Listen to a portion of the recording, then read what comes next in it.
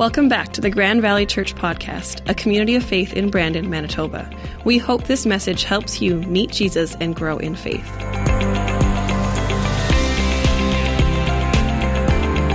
So a couple weeks ago, we launched into a new sermon series called Faith Steps. And we've been talking about what are some of the really tangible and practical ways that we can grow in our faith and take steps forward that help us to grow deeper in our walk with God.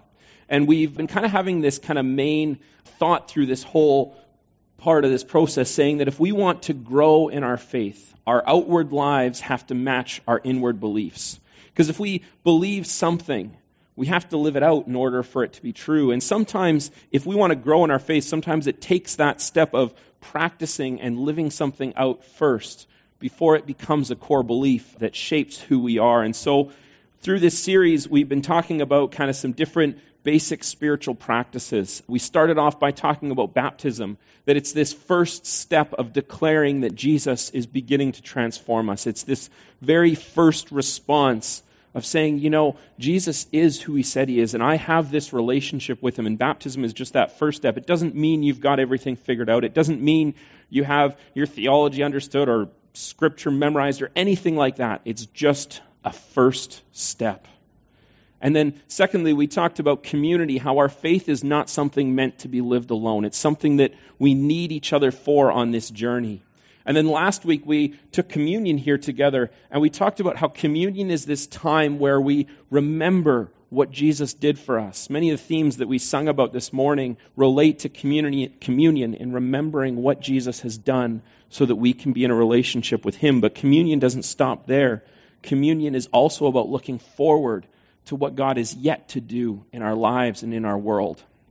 And so today, we're talking about one last faith step, one kind of big, important one, and that is prayer. We're talking about how does prayer help us connect deeper with God. But before we launch into it, if you've got your phone with you, I want to invite you to pull open the YouVersion Bible app and go to the Events tab, and you can search for Grand Valley, and you can join in our event for today. You can follow along with our talk.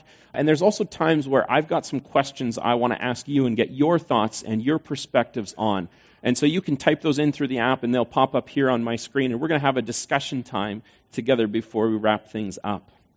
But today, we're talking about prayer, and I want to start with this premise about our world, is our world is very open to spirituality. In fact, our world is probably more open to spirituality than it ever was before, but our world is slowly becoming less open to Christianity.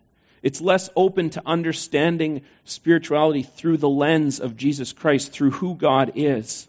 Now, usually, the reason for this is because sometimes the perceptions of Christianity is that this is just about rules and regulations and do's and don'ts lists, that it's not actually about a relationship. And so part of the task of us, part of the task of the church is to kind of call us back to, no, following Christ is about a relationship.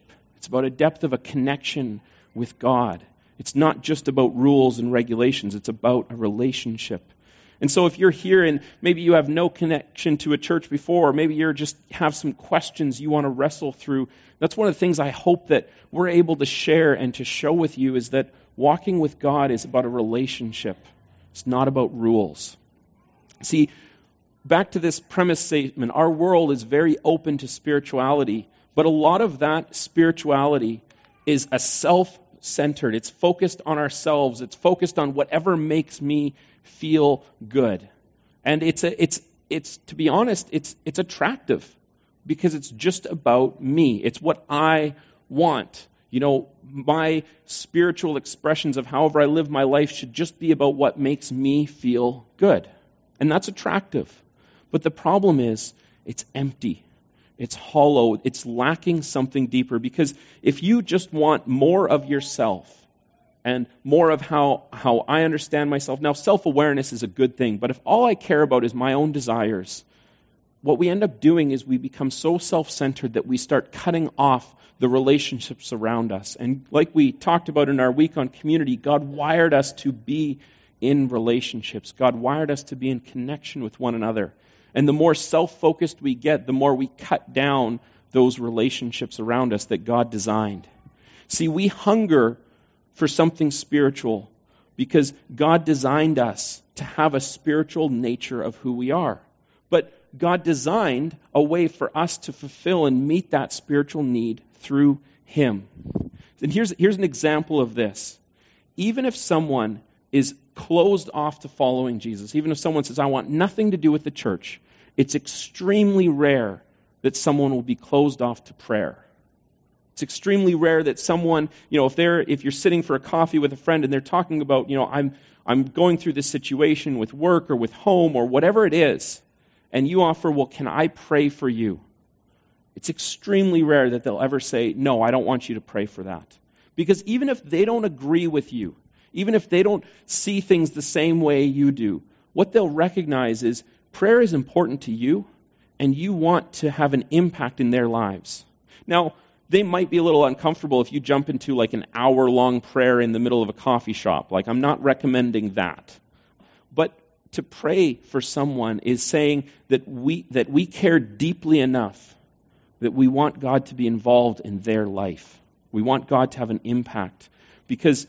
And one of the things as you pray for someone is always there should be this question in the back of my mind, am I the one that's supposed to answer this prayer? Am I the one who God's put in this situation to make an impact in their life?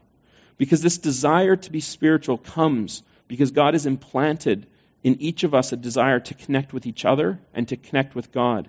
Now, I believe this to my core, that God designed us to be in a relationship with Him. He designed every human being, every person, to know His love and His presence and His grace and His mercy. That desire that we have, that longing for something spiritual, can only be completely fulfilled by God. Now, that's a statement that our world isn't always ready to accept, but it's what we know is true. And what I want to encourage you to say, if you're longing for something, if you're saying, I'm longing for that connection, where you can find it is with Jesus. See, prayer is simply talking with God so that we can be connected with Him. There's nothing fancy, there's nothing crazy about it, there's nothing where it has to be elaborate or anything like that. Prayer is simply talking with God so we can be connected with Him. Prayer isn't a one-way communication either, it's two ways. It's about us speaking to God and Him speaking to us and having this conversation. And what happens is the more we do this, the more we're able to become aligned with who God is. And the more the version of me that God created gets to come forward instead of the version of me that only cares about myself. Because I believe the version of me that God created is a way better person than who I would be if all I cared about was myself. And that's what God wants for us. He wants us to be who He designed us to be. Now, maybe you're not convinced of this, and that's okay. Maybe, you've had the thought in your mind, well, prayer is just words that lead to nothing. And so the way we're going to kind of talk about this today is instead of talking about why we need to pray or why I think that prayer is such an important part, we're going to talk about 3 criticisms of prayer. We're going to talk about the 3 kind of main kind of reasons against prayer that we might come up with. And so the first criticism that often comes up, well, does prayer work? What does it do? See, one of the reasons why this comes up is people will say, if prayer works, why hasn't everything been fixed? Or if prayer works, why is there still suffering in the world? Or if prayer works, why do people get abused and hurt? See, this is an understanding of prayer where we're essentially actually thinking that prayer should work in a way that we get to boss God around and choose what He does. That just by praying for something, God should jump into action and solve and fix that. In fact, there's a quote from a pastor known as Carey Nieuwhof. I want to read this to you. He says, most people who say prayer works these days really mean God did what I wanted Him to do, as if prayer was a button to be pushed to release exactly what they wanted from the vending machine. Prayer is not a button to be pushed. It's a relationship to be pursued. See, we can sometimes get in our minds that prayer should be a vending machine. That we go up, we put a coin in, we push a button, and what we want drops out the bottom that's full of salt and sugar. We sometimes can get that in our minds that prayer should just be about us telling God what to do. Now, in fact, what that means is we're trying to take this relationship and turn it completely upside down and say, God, you need to do my bidding. You need to do what I want and what I desire. And again, that leads us to understanding prayer. It's all about me. But prayer is about a relationship. See, God wants to hear our requests. But what I see through Scripture and through how Jesus interacted with people and through time and time again is that what God wants deeper than responding to our requests is He wants that relationship with us. Because one of the promises of Scripture is that if we ask God to reveal Himself to us, His answer is always yes. Now, we may not always notice the ways that He's been revealing Himself, but God always wants to reveal Himself to us.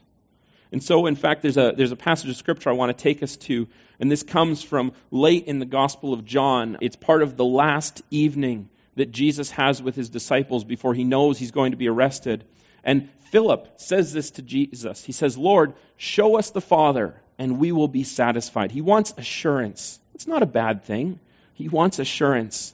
And Jesus replies to Philip, He says this, have I been with you all this time, Philip, and yet you still don't know who I am? Anyone who has seen me has seen the Father. So why are you asking me to show Him to you? See, Philip wants this assurance. That's a good request.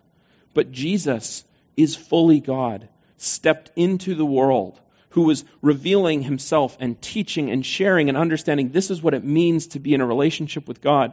And Philip, who spent 3 years living and traveling with Jesus constantly, is still asking for this assurance. But Jesus gives him an answer, just not the answer Philip wanted. Jesus tells Philip, you've already seen the Father. And in fact, Jesus goes on, and this is what He says in the next verse. John 14, verse 10. Don't you believe that I am in the Father and the Father is in me? These words I speak are not my own, but the Father who lives in me does His work through me. He's reinforcing this whole piece of, you've seen me, so you've seen God. And then Jesus says, just believe that I am in the Father and the Father is in me, or at least believe because of the work you've seen me do. I tell you the truth, anyone who believes in me will do the same works I have done, and even greater works, because I am going to be with the Father. You can ask for anything in my name, and I will do it, so that the Son will bring glory to the Father. Yes, ask me for anything in my name, and I will do it. Now, there's a lot that Jesus packs into this response to Philip's question. And I just want to unpack a few little pieces of it. See, Jesus says, believe that the Father is in me and I am in the Father because of what you've seen me do. He's reminding them of every miracle, every healing, every miraculous event that's happened. He's saying, you've seen these firsthand. That's the proof. And then He makes this promise. Anyone who believes in me will do the same works I've done and even greater works. And this was a passage of Scripture that stumped me for years because I was saying, God, how can we do something greater than Jesus? Seriously, how? What could you possibly mean by that? Because Jesus is Jesus. Jesus is fully God. We're still human. We're still flawed. We have our imperfections. And a little while ago, I was reading I think it was a book or a podcast, and it just kind of unlocked this and realized, wait a second. Jesus was limited to only being in one place at one time during His ministry. But Jesus' whole plan was to build up the church, to have people around the whole world who know Him, who have the same relationship with the Father that Jesus had with the Father. See, there are many, many more of us now spread throughout the whole world who know Jesus than there ever was during the first century. This is what Jesus is talking about. You'll be able to do more and greater things because there's more of you who can tell people about God throughout the whole world. And then He says, you can ask for anything in my name, and I'll do it so that the Son can bring glory to the Father. The whole heart of this is this so that. We can ask God for anything, but there has to be a purpose behind it.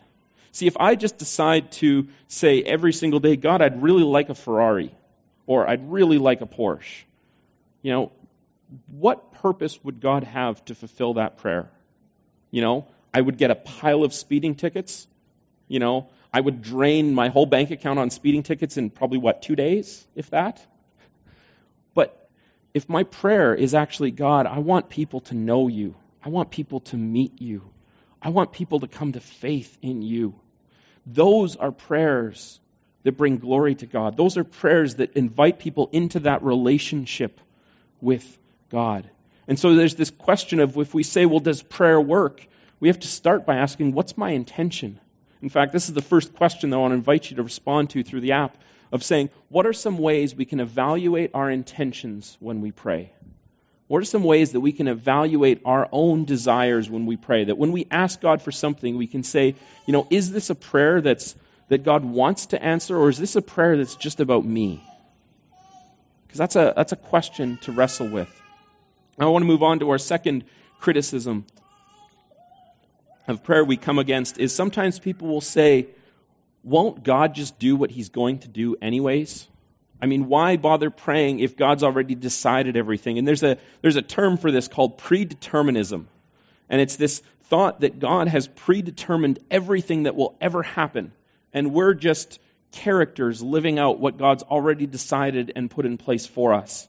And there's a part of it that's comforting, because you could say, my decisions aren't my own. My decisions are just what God ordained and chose and determined that I would make. And so I could just make whatever decision I want, because that has to be what God chose.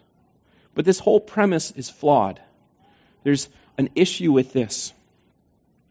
Because what this premise requires, it requires us to completely reject and throw away the whole concept of free will.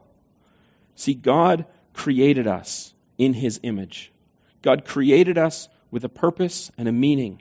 And when God created us, he gave us free will, because if it wasn't the case, if God hadn't given us free will, if everything was predetermined, we're not in God's image. We're just robots. We're just programmed robots who have no choices. Now, a programmed robot can never be in a relationship. You can only be in a relationship with anyone if you have choices. You have a choice to say, yeah, I want to be in this relationship. We need our own volition, our own free will, our own ability to make decisions, because without it, we are just completely inauthentic. See, God chose to create the world. He didn't have to. God chose to create each one of us. He didn't have to. God chose to create us so that we could be in this relationship with him. But that also means, for that to be a real relationship with any tiny bit of authenticity and any tiny bit of integrity, means that God had to give us the choice to say, no, we don't want a relationship with him. Because that's the only way that a relationship with him is genuine, is if we have that choice. See, God gave us this capability to choose. And what it means is we get this responsibility, because our choices can lead us towards God or away from him. And we have the freedom to make that choice. No one is forcing you to choose one or the other. And see, God's not concerned or worried about that, because he has this whole bigger storyline, this whole bigger narrative throughout Scripture, from Genesis right through to Revelation, that we're still in the middle of what God is trying to do in the world. Why God did everything throughout the Old Testament. Why God came with flesh on. Why God sent the apostles, and why God sent the Holy Spirit to the church. All of this has to do with this bigger story of God redeeming and reconciling the whole world, everything he's ever created, back into a relationship with him. That's God's desire. The problem is we get to have this thing called choice, and we get to mess it up. And we get to say, no, I don't want to be part of what you're doing, God. I'm just going to live my own life. And God isn't going to force you to change your mind. But he's not going to give up on you either. See, God has this bigger storyline. He has an end goal he's moving to, and I think he even has a preferred path for how he wants to reach that end goal. And even when we choose differently, God can still redeem that and draw it back towards what he's trying to do. See, our prayers have a direct influence on what God is doing today. And to explain and to go deeper into this, I want to go back to an Old Testament story. Last week we were talking a bit about Passover and the Israelites being freed from captivity in Egypt, and how God displayed his power time and time again. And shortly after that, they go out into the desert, and Moses goes up Mount Sinai to meet with God. And this is this time period where God is giving Moses the instructions and saying, okay, here are the boundaries. This is what it means to follow me. And it's essentially the spiritual education of a whole nation. And so what's happening here is God meets with Moses on the mountain, and all the people are waiting at the base of the mountain, and they've just seen everything God has done to free them. And what do? They go to Aaron and they say, we want an idol. And so Aaron takes an earring from every person, and they melt it down, and out comes a golden calf, and they start worshiping this golden calf as the representation of what led them out of Israel, or out of Egypt, and towards becoming the nation of Israel. See, Moses is up there. He's gone for, a couple days, and everything falls apart. And God is angry.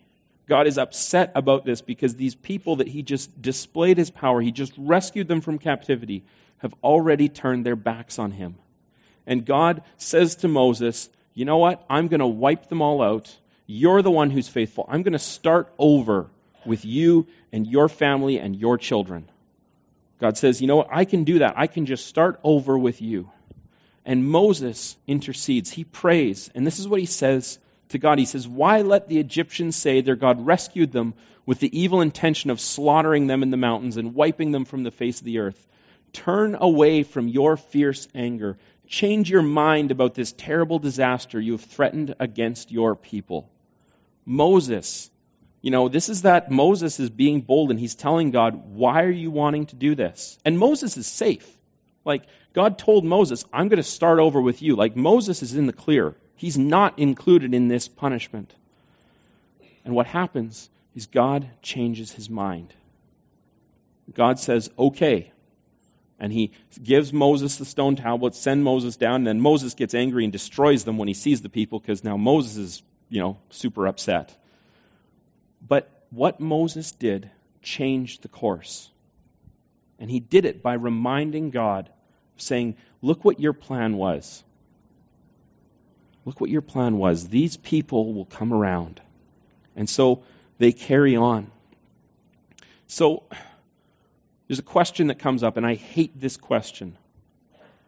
What would be the impact if every prayer you spoke in the last week immediately became true? Let's just thought experiment. What would happen if every single prayer for the last week came true? Would more people know Jesus? Or would our lives just be easier?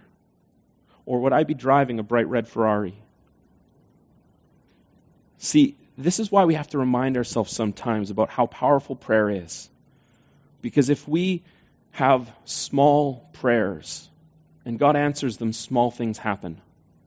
But the point of what happened here is Moses didn't say to God, this is a great plan. Why don't you just make this distance between here and the promised land super short so my family can make it there in a week? God could have done that. And maybe he would have listened to Moses, and the whole story of Scripture would have been completely different. But are our prayers big enough? And so here's this second question I want to ask. How can we make a practice of praying for things that are bigger than our immediate surroundings?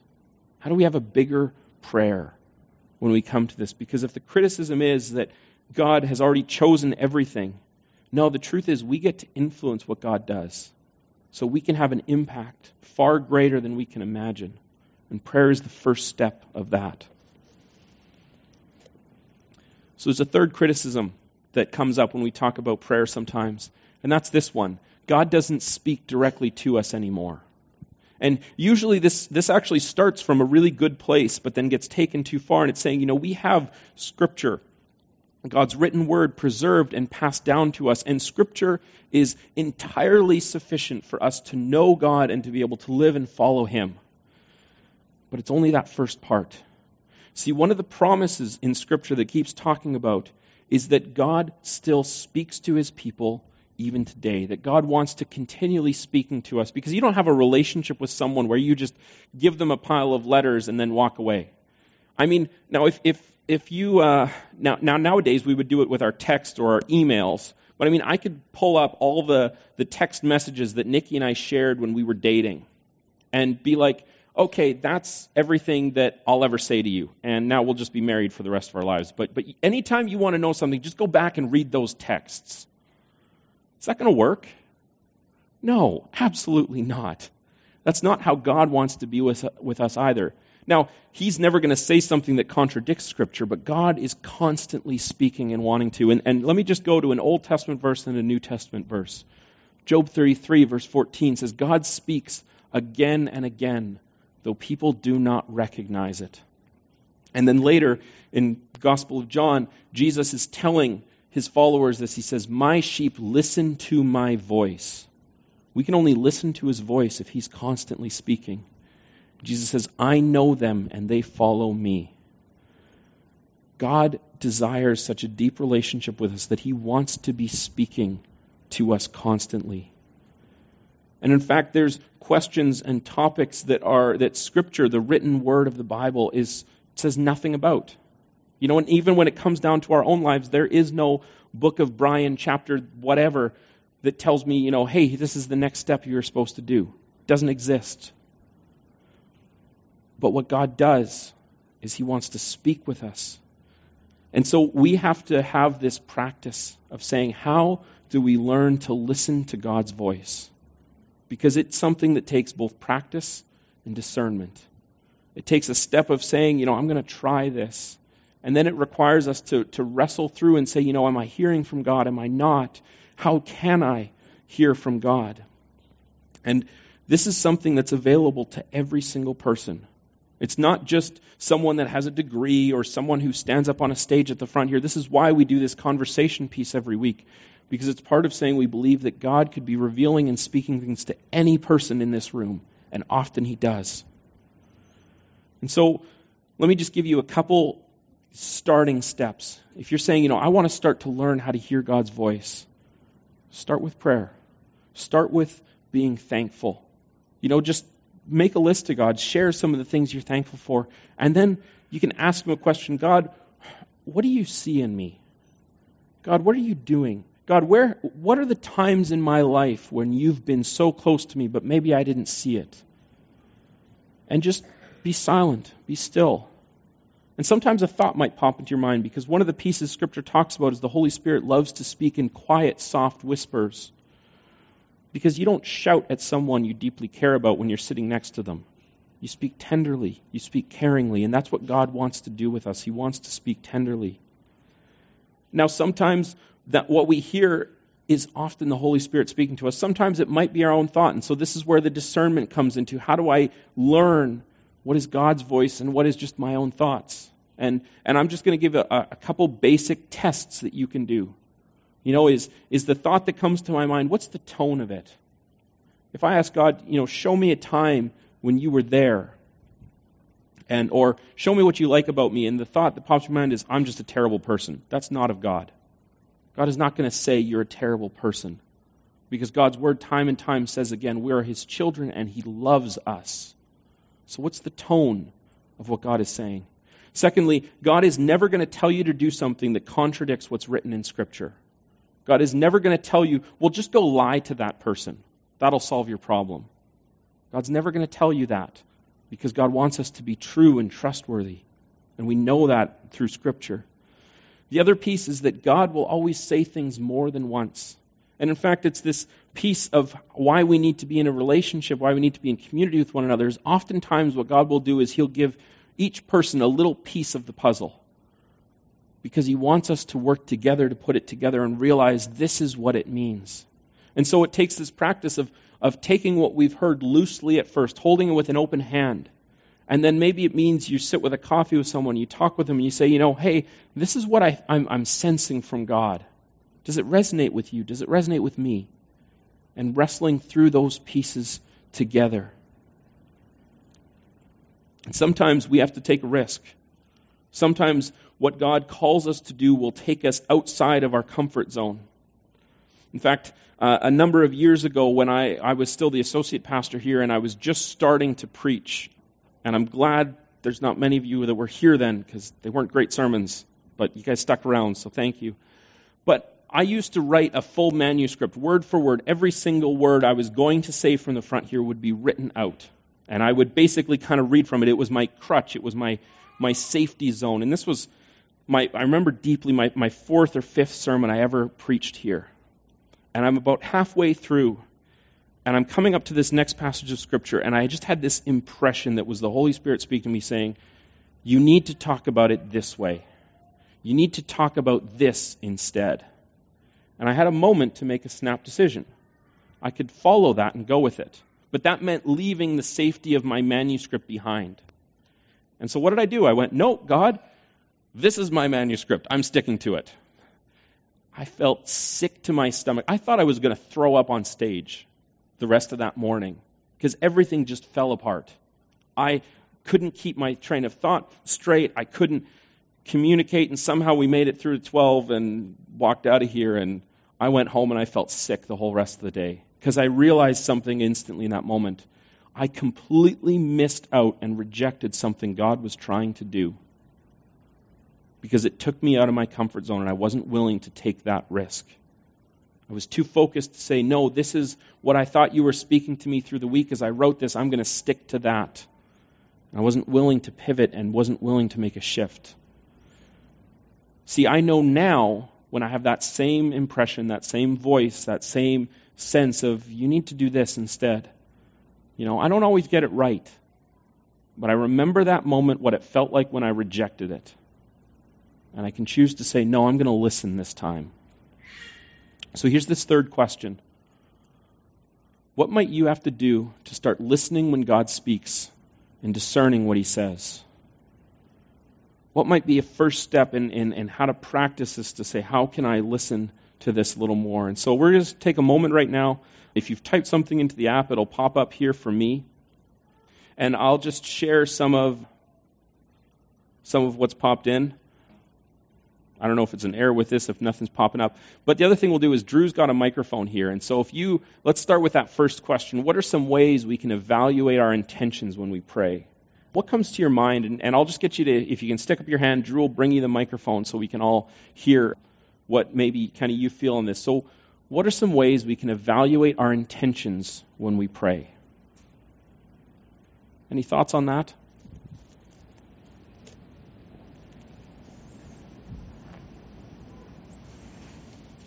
Someone's got to be thinking something. Oh. Your wife. I think that it kind of goes beyond just when we pray. Like, we just always have to evaluate our intentions. And so if we start thinking about it all of the time, it's going to bleed into everything you do. So evaluating intentions while we pray is very important, but also kind of all the time evaluating your intentions and what you're doing and why you're doing it and what the results might be. But also, for number 2, I felt like just so powerfully when you put up the scripture of Moses praying, just how bold he was. That he just straight up told God, no, I don't think that's what you should do, and this is crazy. And God listened and changed his mind, which was wild. And so to just keep in mind that we do have kind of power in our prayers, and we can be bold too. Mm-hmm. Yeah, that boldness piece of prayer. And it's sometimes, I'm often guilty of it. God, if it's your will, maybe you should, have this person that needs to come forward for baptism come forward. That's a pretty vague prayer, but that feels more comfortable because it gives me an out. If that doesn't happen, I can be like, well, I said, God, if you want. But Moses didn't say, God, if you want, rescue these people. He was bold with it. So thanks for pointing that out. Any thoughts on either that first or that second question? How can we make a practice of praying for things bigger than our immediate surroundings? What comes to your mind?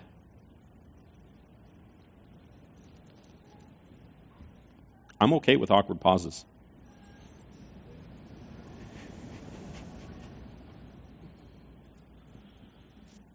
I think for me, when I notice if I'm taking time to just be before God, it's not it feels a bit more dry when I'm just doing my list, right?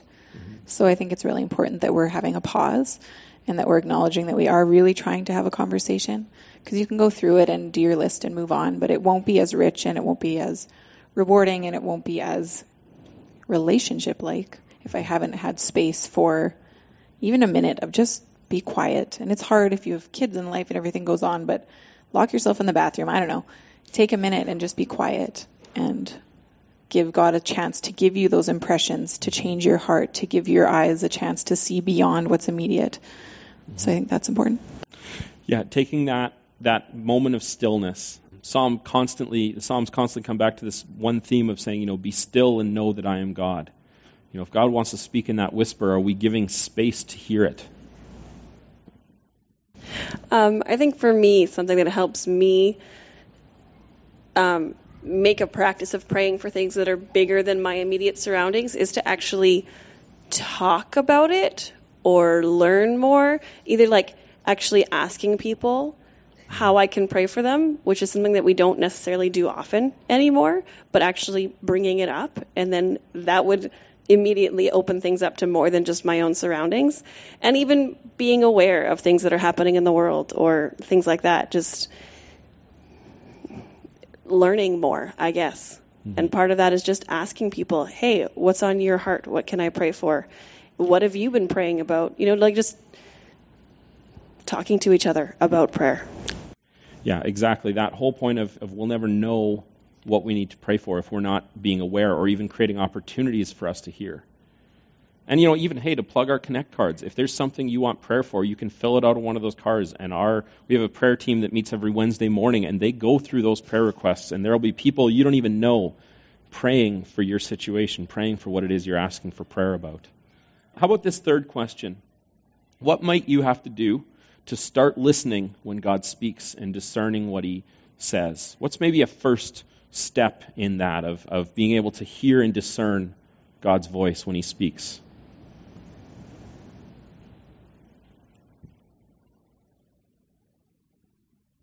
I think stop listening to an unquiet mind and take pause, and realize that God's somebody that can make a change in your life. Mm-hmm. Yes, that stop, take a pause, and realize that relational part of it. I think for me, it's being open to hear God. In other words, I haven't got my mind made up. If he says something, I'm willing to consider.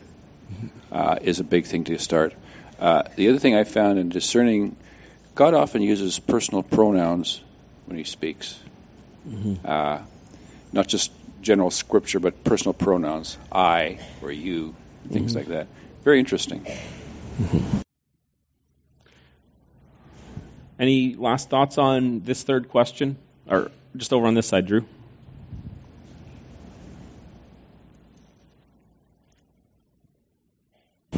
Sorry, I'm just going back to the sort of the second question. One of my favorite verses is from Daniel chapter 3. So he says, Shadrach, Meshach, and Abednego, they say, if we are thrown into the blazing furnace, the God whom we serve is able to save us. He will rescue us from your power and your majesty. But even if he doesn't, your majesty can be sure that we will never serve your gods and worship the golden statue you have set up. So very often, we put God in a small box.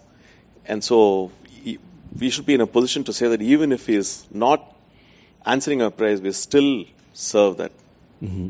sovereign God. Yeah, and that's a key part is sometimes God doesn't want to answer our prayers, or we feel like he's not answering our prayers just because he's being malicious and just saying no. But sometimes we don't recognize that there's something bigger in play. Or in their case, that's the story from Daniel being like, they said, we're not going to compromise our beliefs. So we'll take whatever consequence comes because we know the depth of our relationship with God. And so they didn't compromise on what they felt God was calling them to do in that moment. That's why it's such a powerful story in Scripture. See, prayer is how we communicate with God. It's not something that needs to be eloquent or needs to be certain words. In fact, Jesus spoke pretty critically of the people that believed there was some ritual ways that you had to pray a certain way. Jesus actually tore that down. And the template for prayer that he gave was a relational prayer, was a simple prayer. See, one of the things that we're going to be doing here at our church, I'm kind of giving a bit of a promo, and maybe you've heard a bit about this already, is coming up in the fall, we're going to be running a 6-week course called Hearing God. And it's for anyone who says, I want to learn to pray more. I want to learn how to hear God's voice. We're going to do this as it's a 6-week course. It's going to happen probably midweek in an evening. And it's going to be a time where you can come and say, we really want to dive into what does this prayer and listening to God and discerning His voice, what does it look like? And it's something that's really simple. It's something that, to be honest, is something that's been really affecting my walk with God in a huge way. When I took this course almost a year ago now, and it's been shaping and changing my relationship with God in such a richer way. And so it's something coming up in the fall that we're going to be promoting and talking about a lot through August and early September. We're looking at kind of a mid-September start date for this. But you don't have to wait until then. You can do the things that we've talked about here, where it's taking that time to quiet ourselves before God, taking that time to be thankful and drawing ourselves into His presence, taking the time to ask God for specific things, sometimes big things, sometimes bold things. And take the time in your prayer just to be quiet and listen. Maybe ask God a question. What do you see in me? What are times you've been present in my life that I may have forgotten about? And just wait and see. Sometimes God might say something incredible to you. And if you hear something and you're not sure about it, don't just set it aside and file it away. But, talk with someone about it. Talk with someone who might have a little more experience than you, or maybe they might have the same thing that God's been speaking to them. Because, again, God delights in talking with us. We can develop this as a regular practice. We can grow deeper in our walk with God just by choosing to communicate with Him. That's why prayer matters. So let me take a moment. Let's pray together before we wrap up. God, thank you that you desire such a deep relationship with us, that you want to speak with us and connect with us on a personal basis. Father, we thank you that even in your word, you promise that you still speak today. And Father, I pray that we would grow hearts and ears and minds that become tuned to your voice, that we would hear you speak. And Father, even if we don't know where we're at in a relationship with you, Father, I pray that you would start drawing our minds to the times when you've been present in our lives, the times when we've been aware that you've been close to us. And Father, would you speak to us? Would you reveal to us your love for us? Would you show us who you are and the depth of the relationship you created us to be in?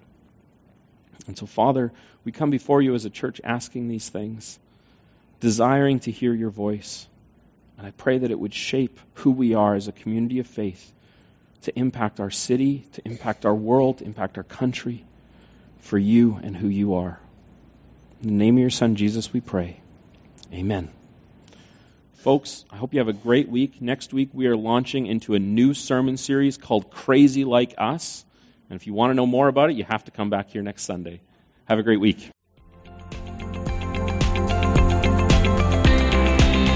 We hope this message helped you to take the next step in your faith journey. If you're in the area, we'd love to have you join us Sundays at 11 a.m. You can find out more about us by going to mygrandvalley.ca.